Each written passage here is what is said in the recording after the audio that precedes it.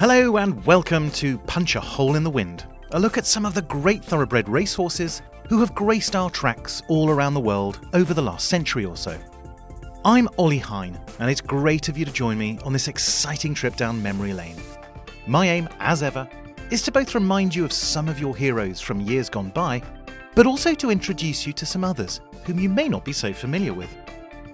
We're going back to the 1940s today, and we're going down under to find out more about one of the original Hall of Fame greats from the Australian turf. A horse who also possessed the biggest ever consistently measured stride in thoroughbred history. His name was Bernborough. Now, there are arguably two different kinds of war hero. The first is the actual soldier who fights bravely for their country, laying their life on the line if necessary. The other kind of war hero is the diversion. Someone, or something, that the civil population needs to rally around during dark times, to offer them hope and inspiration of a different kind. During World War II in Australia, there were countless folk who fitted the first category. But as for the second, many Australians chose their escapism via horse racing, and the overwhelming hero for them was Bernborough. Yet he wasn't just a conveniently good horse who popped up at the right time. His massive size was forever matched by his massive ability. That said, his origins were inauspicious. Foaled in Dalby, Queensland, and by imported UK stallion Bernborough out of elderly mare Burn Maid, his most notable feature was a mane that fell to the left rather than the right, a relative rarity in thoroughbreds. When bought as part of a wider dispersal lot by Jack and Frank Bach, he was described as the lousiest thing they'd ever seen, and soon leased to Albert Hadwin. Trained by Bobby Mitchell, at 2 the lousy thing was now a 17.1 hand monster, with a huge girth and a ground-guzzling stride. It was no surprise that he would eventually remind so many of Australia's previous great, Farlap. He balanced his massive frame well, and ran in a unique way, with his back legs splayed out much further apart than other horses. Yet despite winning 9 of his first 14 races in his first 2 seasons, he was restricted to the bush track of Toowoomba, 80 miles west of Brisbane. This was because Frank Bach had been found guilty by the Queensland authorities years before of running a ringer, i.e. swapping one horse for a lookalike in a race, and they had banned him from running any horse outside of Toowoomba.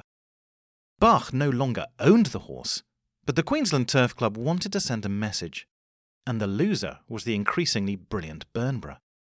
Twice he was sent to race in Sydney and Brisbane, hoping for leniency, but each time was barred from running at the last minute.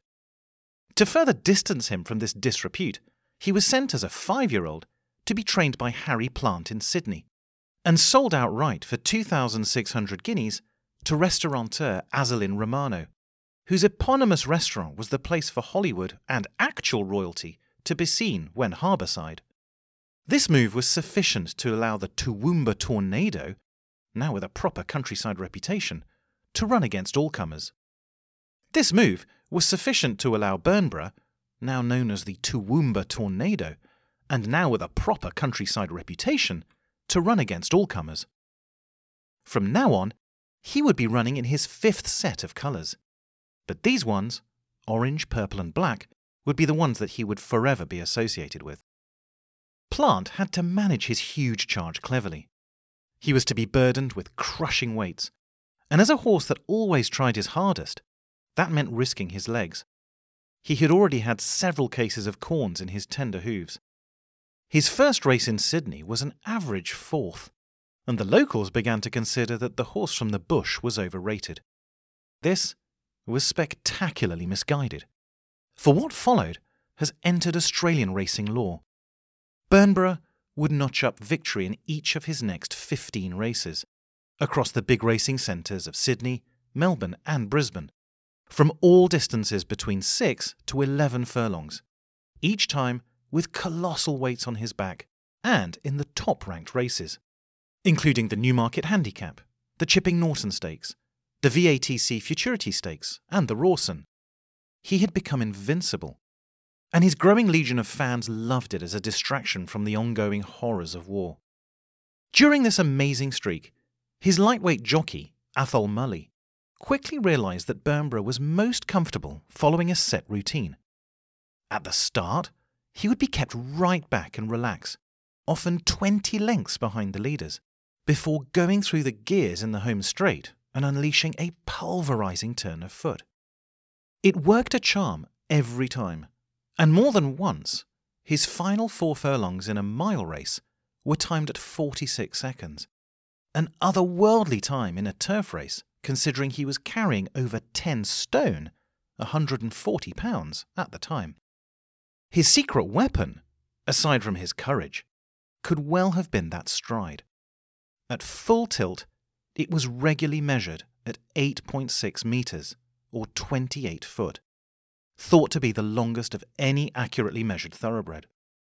Old Aussie fans had their favourite of his races, the Newmarket Handicap. 28 runners, no starting gates, a sodden track, visibility not great. As the peloton of horses entered the straight, radio commentator Jim Carroll was more honest than many would be in his situation. "I just cannot find the favourite," he screamed. Eventually, he did find him, achingly far behind, with 15 horses in front of him and 2 furlongs to run. But as one eyewitness recalled, and then, through a great heap of horses, as though he wanted to make as dramatic an entrance as possible, exploded the massive form of Bernborough, mane flying and head extended. Impossibly, he got up by a head. Of course he did.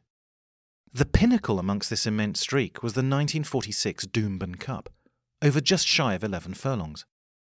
Bernborough had been assigned an unbelievable 10 stone 11 pounds, 151 pounds, a weight that not even Carbine or Farlap had ever been asked to carry. Plant, who genuinely cared for the big horse's welfare, was coerced into running by the ebullient Romano. The story that Plant, while saddling Bernborough, was heard to say, "You wouldn't run if I owned you, old fella," was not apocryphal. In front of a huge partisan crowd, and against a vast field of 27, Mully played his usual game, dropping Bernie 15 lengths shy of the leaders. Halfway through, he pushed the go button, only for his big mount to run straight into the retreating filly Teacake and almost fall.